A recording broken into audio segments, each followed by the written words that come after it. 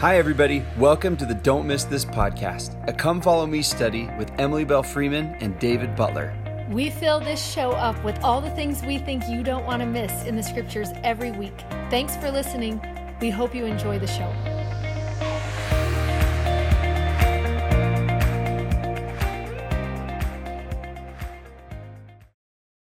Hi, everybody. Welcome to Don't Miss This. I'm David Butler. I'm Emily Freeman. And we're so glad that y'all are here. Today, we are continuing our study of the book of Romans. So we're looking at Romans chapter 7 through 16. Again, we said this last week. Let's let them look at the board. Oh, yeah. Okay. We said this last week. So if you're just new with us, hi, welcome. Just in these big sections of scripture, we just kind of find little truths or little principles or verses or groups of verses along the way that we just think are helpful, but there's so much in there that you might find that you think is better for your family or your group that you're studying with. So if you combine this with the Come Follow Me manuals, you'll just see a lot of people's different perspectives, which I think is good. Yeah, super good. Be good. Okay, so I want to start here, Romans chapter 7. I really like this because Paul is somebody that, I just look up to so much. And he's just somebody who's just a spiritual giant. And he gets to the spot writing this letter in Romans 7, starting about 14, where he says this: "For we know that the law is spiritual, but I am carnal and sold under sin. For that which I do, For that which I do I allow not. For what I would, that I do not. But what I hate, that do I." And it's helpful if you put the footnotes in right there, because you're like, what even just happened right there? So if you read it with the footnotes, it will tell you, "But what I produce, I understand not. For what I intend, that do I not. But what I hate, that's what I do." Right. So in other words, he just gets to that point, and then you skip down to verse 24, and this is a phrase you find in the Book of Mormon also, where he's like, "O wretched man that I am, who shall deliver me from the body of this death?" Right? Where there are just those times in our life where we feel really overwhelmed by our carnality, by our sin, by our weaknesses, and we're like, wait, I know what's right, and I love what's right, and I know what I hate, but why do I always do what I hate? And I just feel like we all get there sometimes and really get down. To know Paul feels that same way. Right. We're not the only ones who are like, why do I do stuff like that? Right? Why did I let myself slip? Why do I do what I don't understand what I do? Right. And you're just like, well, and so did Paul. Yeah, and loves that's why we need Jesus. Exactly. I love that question. Who shall deliver me from the body of this death? Next verse.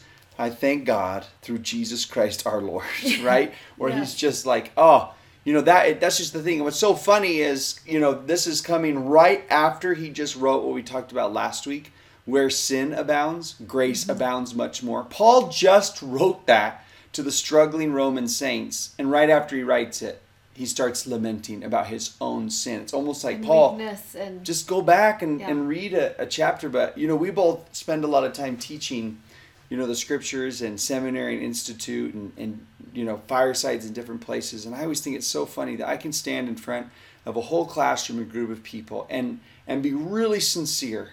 This has happened to me several times. I am dead serious that I believe in a God of second chances who forgives and who is gracious and good. And you feel the witness of the Spirit in that moment when you're teaching, and you just know that is true. And then I jump in my car, and on my ride home, I don't believe it about myself, And so it's why we need each other. And I love that Paul is preaching this message of good news, but he still needs reminding of the good news also.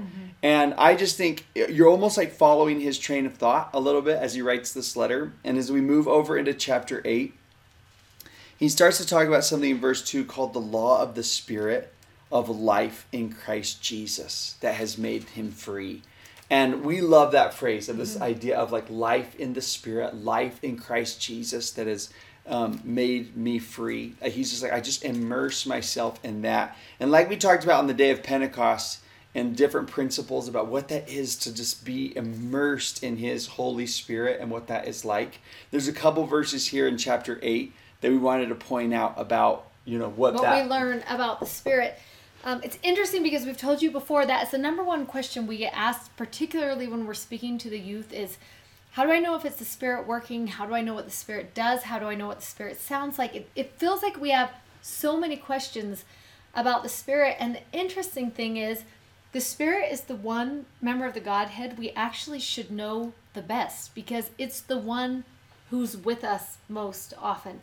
I was thinking to myself on Sunday also, it's so interesting that Heavenly Father sent us the Spirit because we are being tutored by Him to know what it would feel like to live in companionship with God. Because if we can live in companionship with the Spirit and understand the Spirit and have that member of the Godhead actually with us, tutoring us, it's helping us to become what we need to be able to live with Him. And chapter 8 is one of the best tutorings of what the Holy Spirit does of any chapter, I think, in all of Scripture. Sometimes I think to myself, I'm going to memorize Romans chapter 8 because there is so much good stuff in here. You should do it. It's hard. I keep trying. You could do it in the message. Okay. So check just a couple of verses, but you are going to find more in here. In fact, we didn't even list one of my favorite parts here. We have to sneak it in. But verse 11 says this: if the Spirit of Him that raised up Jesus from the dead dwell in you, He that raised up Christ from the dead shall also quicken your mortal bodies by His Spirit that dwelleth in you. We should link this song in the newsletter about that. Write it down. It's got that line in there that the same power that rose Jesus from the grave lives in us. That is such a powerful promise and declaration of what it means to live with the Spirit with us. Like, that is power. It's the same power that rose Him from the grave can dwell and live within us and guide us and be and we can have unity and companionship with that. And life. Yeah. And I love when He keeps telling us this is life in the Spirit. Yeah. And I was just thinking about today again, do you remember when the parable of the Good Samaritan, and it says the man is on the road and he's half dead? It's such an interesting, because I looked at the Greek, and the Greek really is he's half dead. It's almost like God is teaching us. There are times when our body can be alive, but we are just dead inside. Mm-hmm. And I think that's because we are lacking and missing that companionship, that life in Jesus, this companionship with the Spirit. Mm-hmm. It talks about just a little thing. Can we just sneak it in? Yes, sneak it in. That one of the things that the Spirit will witness to us in verse 16 is that we are the children of God. And you love how it phrases that. The Spirit itself beareth witness with our spirit. I love knowing our spirit can actually connect and speak with the Spirit. I love that connection. I love that our spirit is drawn to relationship with the Spirit. And then that's one of the things the Spirit will testify. Right. And then if we've become children of God, then we are heirs and joint heirs with Christ. And that's going to kind of tie in, I think, really good to where we're going to go after some of these promises that Paul is almost giving himself a pep talk for, it seems. But we'll hold on to that for just a second. The other part we love is in verse 26. And I think this is a powerful lesson on the Spirit that maybe we haven't even considered, or we don't often consider. I actually stumbled on this verse when I was really sick. There was 4 months of my life that I've never been so sick in my life. I was in a doctor's office every 3 days. I can, in fact, remember being at a doctor's office one day when I was sitting there, and my doctor was a Latter-day Saint.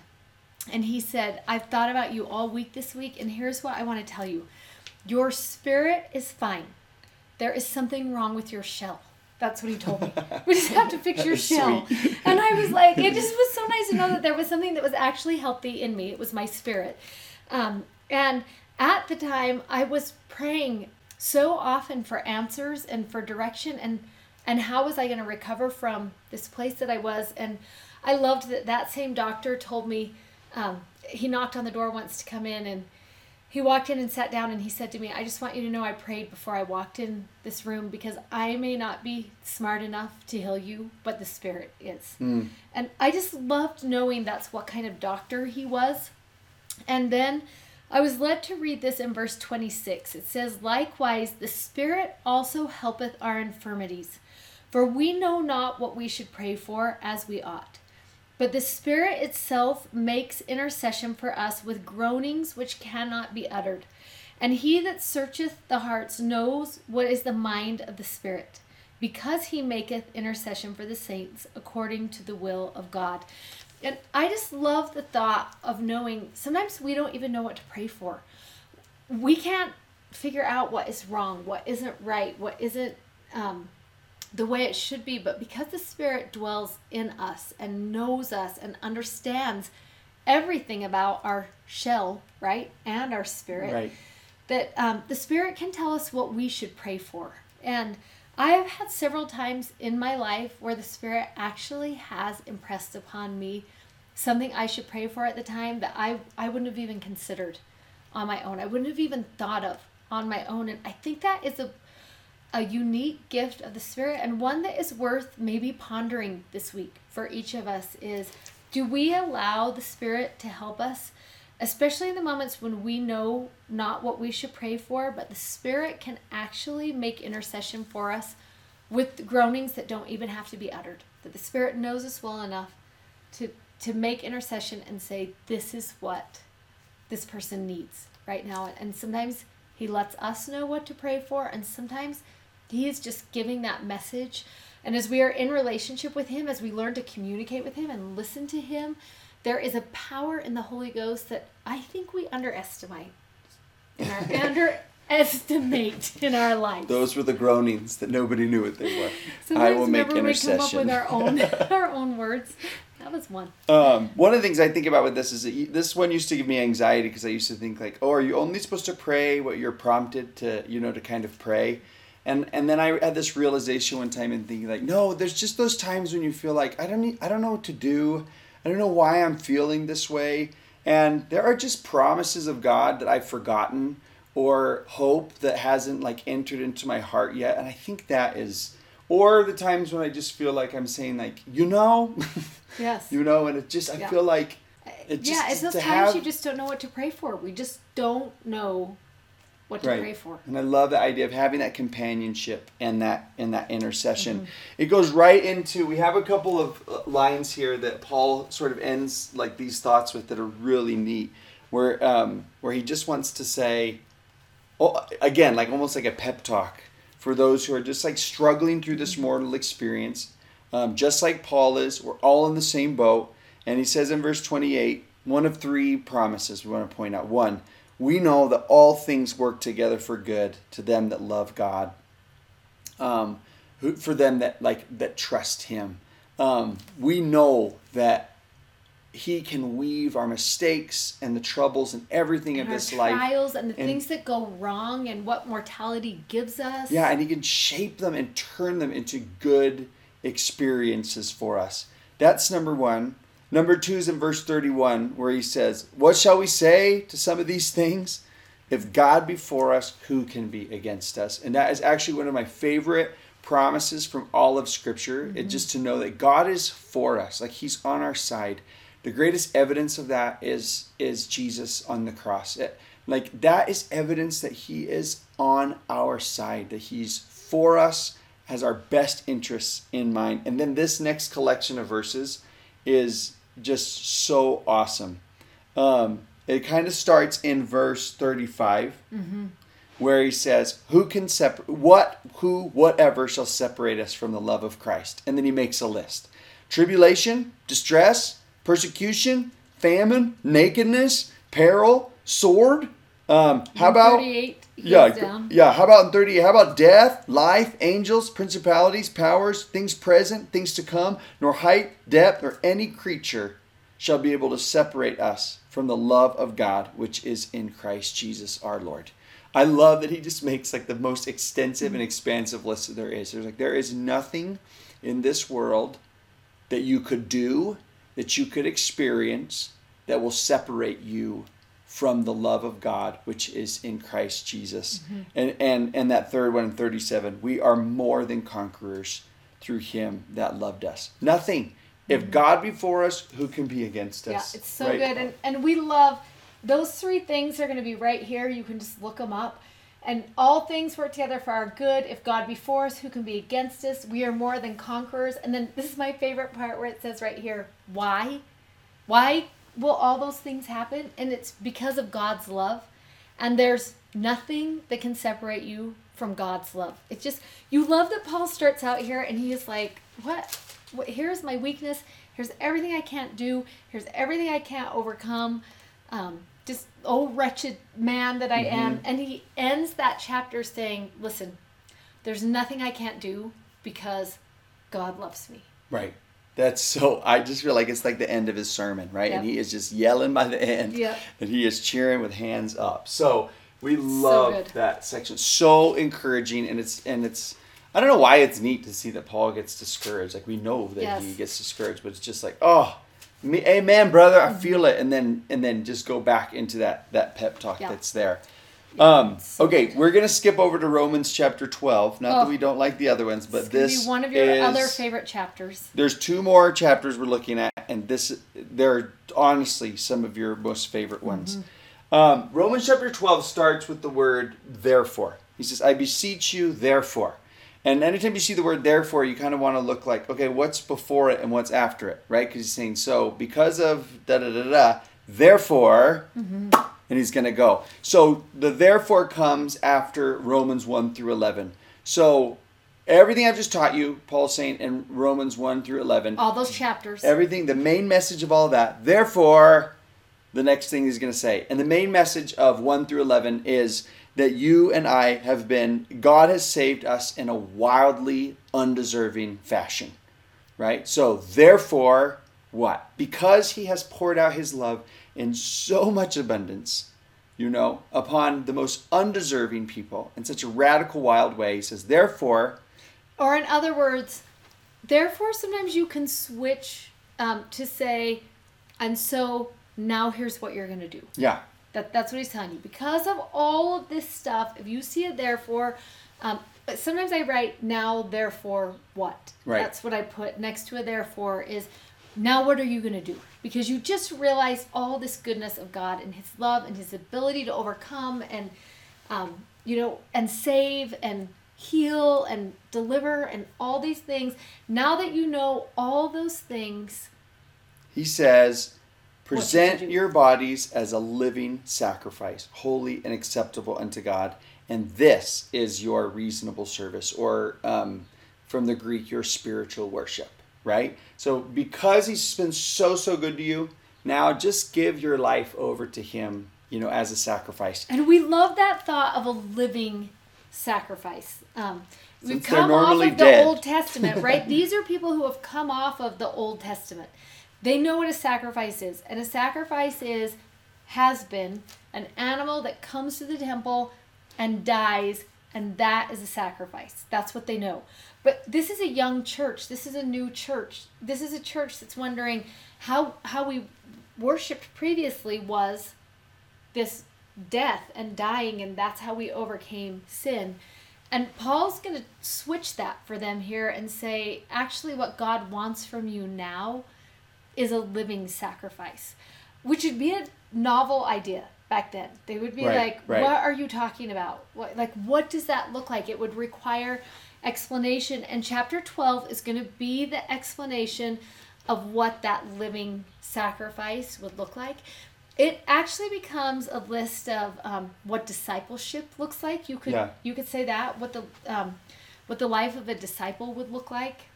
And this, I like that. It made me think about, I love this little phraseology that salvation was paid for by Jesus Christ. That's not what's on the line. But discipleship is what requires your heart, might, mind, and strength. Mm-hmm. We're not earning it. It's already been given. So since it's been given, since Jesus gave his all to you, Paul's saying, can you just give your all back to him in return?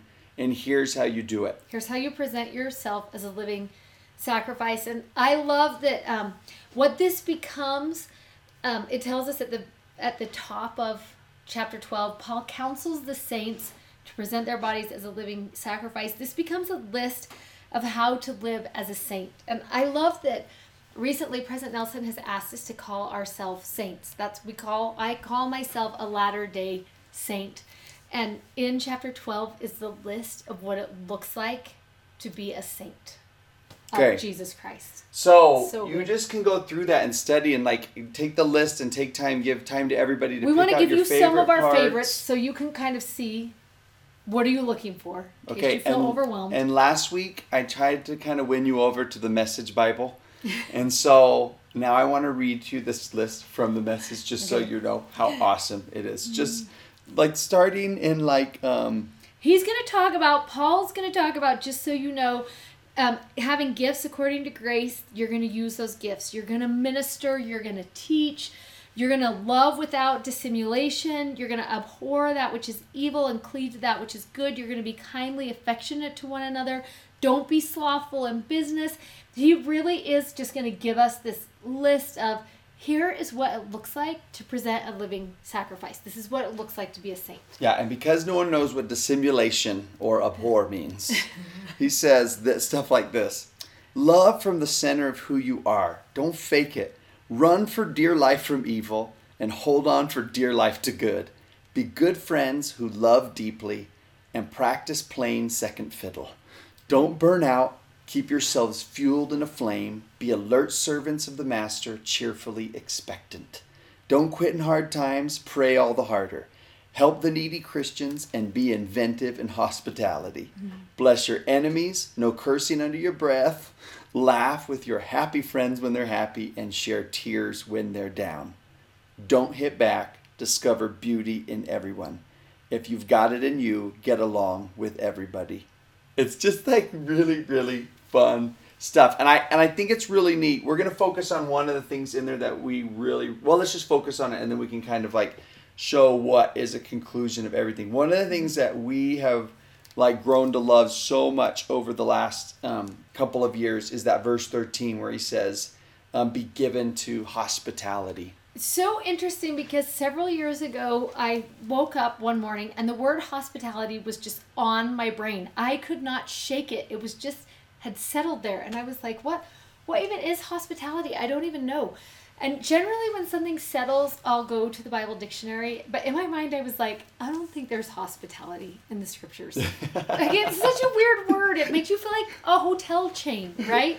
But I opened it up and I was like, oh my gosh, there is so much learning on the word hospitality. It actually was a way of living. It was a code of conduct in their time, in the time when all of these people were living, that they adhered to. Like, they lived their life by it. So we thought it would be fun to just teach you the hospitality code, what that was, and the principle of that for a saint living back then, and then just talk about what that might look like in our life. So there's 3 scriptures that will just teach us a little bit more about this hospitality code. It was first introduced in Exodus, clear back at the time of Moses and the children of Israel. So let's start with that one. Yeah, so it's in Exodus 23. This is when Moses goes up to Mount Sinai, and God is giving them preparations for how to ascend Mount Sinai back into his presence. So this is all preparatory things, to have them come into his presence. And one of the things he says is in Exodus 23:9, also thou shalt not oppress a stranger, for you know the heart of a stranger, seeing that you were strangers in the land of Egypt. Right? And so he's just like, you know what it's like to come into a place as an outsider. So when outsiders come to you, remember what that was like, and remember how it felt to come in as a newcomer, a newbie, an outsider, and make people feel at home. We love that definition of hospitality that says hospitality is providing a place where strangers can put off their strangeness, where they feel welcome and feel. We'll put the real quote into the newsletter, but that's one of the first places where the Lord seems to show that and to teach it. And you watch it lived out in Scripture. So when you think about Elijah coming to the widow, and asking for that bread and water, that is hospitality. Abraham has the same thing happen when the 2 angels come He's living the hospitality code in that moment. Also, in the New Testament, the woman at the well would have known that hospitality code, that if someone came and asked you for water, that's this code. That's this hospitality where you give, because they live in a desert place. They live in a place that is unhospitable. And so they're required to take care of each other. We hear about it again in Matthew 25:35 when the Savior says, "For I was an hungered, and ye gave me meat. I was thirsty, and ye gave me drink. I was a stranger, and ye took me in." That's the code. You bring in the stranger, you welcome them in, and then you care for them as if they are your own. One of my favorite places that teaches about the hospitality code is in Hebrews chapter 13. It's verse 2. And it says, "Be not forgetful to entertain strangers, for thereby some have entertained angels unaware." And that's what hospitality looked like. That was the code. And so that's one of the things he says, living sacrifice, to live as a saint. After Jesus died, part of that code, or part of that requirement, was the hospitality code that they would live. But there's so many great things, and it's almost like so much of that whole chapter describes what that hospitality code is like, right? Because when we say, what does it mean to be a disciple of Christ, it doesn't mean to keep all the rules, to keep our nose clean. It means to live and love the way that he did, right? The two great commandments that he put as equals with each other. The second one was to love your neighbor, right? The same way that you would love God, right? Mm-hmm. Because God takes it personally. We learn that in Matthew 25, the way we treat others. The way we treat everyone. And go ahead. No. I was just going to say, like, this is something that I just, like, I feel so passionate about. I grew up down in Texas, and the southern symbol of hospitality is a pineapple.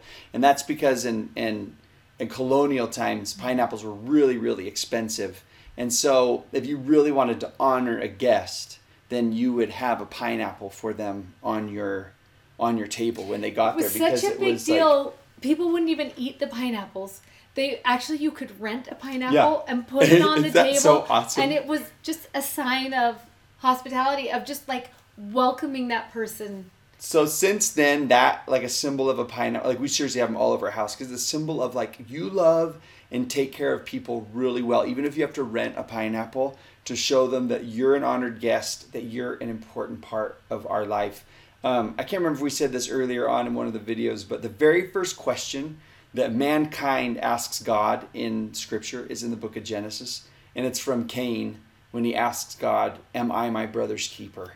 And I feel like that question is then answered throughout the rest of the Bible. Yes, absolutely you are. Mm-hmm. To the extent that you would rent a pineapple if they came over to your house. If you've ever been in Hobby Lobby and wondered why there are pineapples everywhere in Hobby Lobby, why it is such a theme there, it's actually because they are owned by a Christian man. From the South. Yeah. Who knows the pineapple represents hospitality. He just knows. So we've got one in our home too. I just love that reminder of this is what it means to welcome.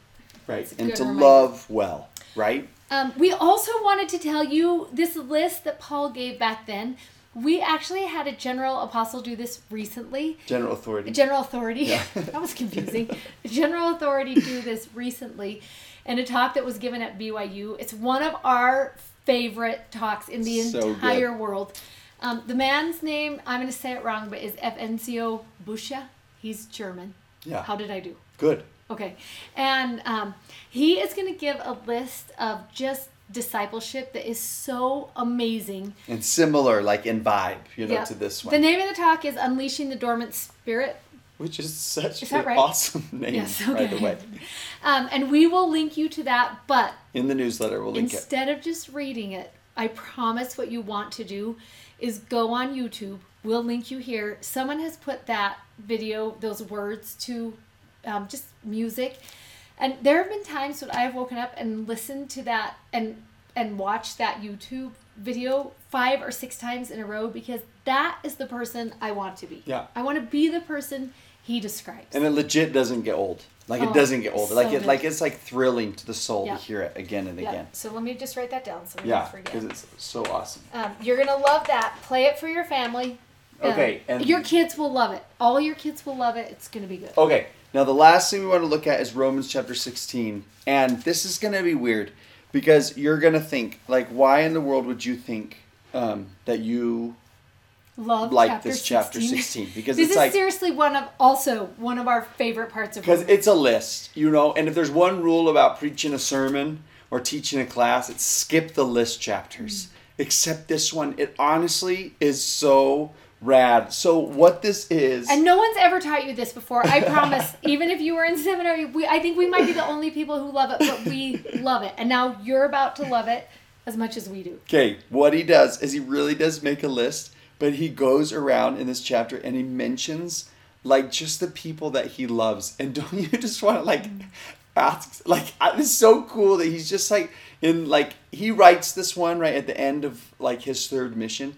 And he is just going through a list of like everybody in Rome who lives at Rome that he wants to send a little thank you to. But who even better, and he's going to tell him what he loves about him. And before you even read it, we got to talk about Girls Camp. We both have done this at Girls Camp. And for both of us, it was one of our most powerful moments of Girls Camp. It's that night, you know, when everybody gathers around. It's going to be right before testimony meeting. The fire's going. Everyone's in a circle. And you should tell your experience. I have had the same experience. It was one of the sweetest experiences of my life to just go girl by girl and just say, this is who you are, and this is what I love about you. Maybe you've done that in your family before, and if you haven't, you should try it today because there's just the sweetest spirit that attends. But you should talk about your experience. Just that same thing. And when I was serving as a bishop. And I was just sitting there around the fire and I thought of this chapter, Romans 16. And I just thought, and I kind of went out on a limb, to be honest with you, because I just think I want this to be sincere. I want it to be just right for my heart. And I just started and I went around the entire campfire to everybody who was there. And I just told them something that I saw in them and something that I just loved, you know, about who they were. And Paul does that. It's so cute. And we won't go through all of them, but you can do a couple things with this chapter. One is you could go through and you could list, you could find each of the things that Paul has to say. And let's kind of show them what they're looking for. So he'll tell you this. He's going to start out with, I commend unto you Phoebe, which in other words, he's saying, let me tell you what is so awesome about Phoebe. And he just starts like that. Our sister and Phoebe, who is a servant. And then he wants to tell you about Priscilla and Aquila, my helpers. And then Mary, who bestowed much labor on us. And then there's going to be Andronicus and Junia, who are of note. I love that part. And Urbane, our helper in Christ. And Apelles, who's approved in Christ. And he just goes through, it's people who labored much. It's people who were chosen. It's people who were his helpers. That you love that he just goes through each person by name and says, and this is what I love about you. This is what's commendable about you. What if you were to do that right now? Just with whoever you're sitting with right now. Just go around and say like one thing, or you can write it if you want to do something like that. Like, this is a fun activity. If you put everybody's name on the top of a piece of paper, and then just pass them around. You know, pass and around let the group everyone and let them write the one and then thing pass, they love about that person. Pass. I also have a really good friend who does this with letters. Like, he will sit down every Sunday and he writes a letter to one of his friends or somebody in his neighborhood just to let them know something that he loves about them. And I love that so much. And it reminds me, I used to be part of a group of women. There were 7 of us. And we had a tradition on each other's birthday. Instead of getting gifts for each other, you would write a list of what you loved most about that person that year. And it was seriously is one of my favorite gifts I've ever been given is the years when they remembered to write down, this is what I love about you. And then they would just list all the things. And there's just something about hearing people say, I admire this about you. I love this about you. I see this in you. And maybe you're by yourself watching this video. Maybe you're not with a whole bunch of people, and maybe you're not in a situation to reach out or have that kind of an experience. And so if that is true, we've put a little box right here in the bottom of the corner. I love this box. And we just want you to ask yourself this: what good thing could the Savior say about you right now? And that's really powerful to be able to like realize that, you know, for yourself, to just like let him whisper that to you and speak that to you and live in that, live in the and embrace what he does feel and love about you. So there's just so much you can do with this. And I just love that he's just here at the, like, going down memory lane too. Like, one of our memories is like, and remember we shared a jail cell together. And remember we just like, and just to think about all of those memories of Christian living and just how they've impacted each other and had an effect on each other's lives. And it's just a really neat, that's just really the two great commandments, just coming and living, to love God and love each other. And you just love the way he ends that letter. He's given advice, he's given counsel, he's told him how to live, and then at the very end he's like, let me just remind you how much I love you. Let me just go through and tell you all the things that are so great about you. It's just such a great ending to a book of scripture. So don't let anyone pass over Romans 16. Ever again. Yes, it's so good. It's good. That's the end of Romans. We'll see you next week. This audio was taken from a YouTube video from our YouTube channel. You can find us on YouTube at Don't Miss This. Also, sign up for our newsletter at don'tmissthisstudy.com, and you can follow us on Instagram at Emily Bell Freeman and at Mr. Dave Butler. Thanks for listening. Bye.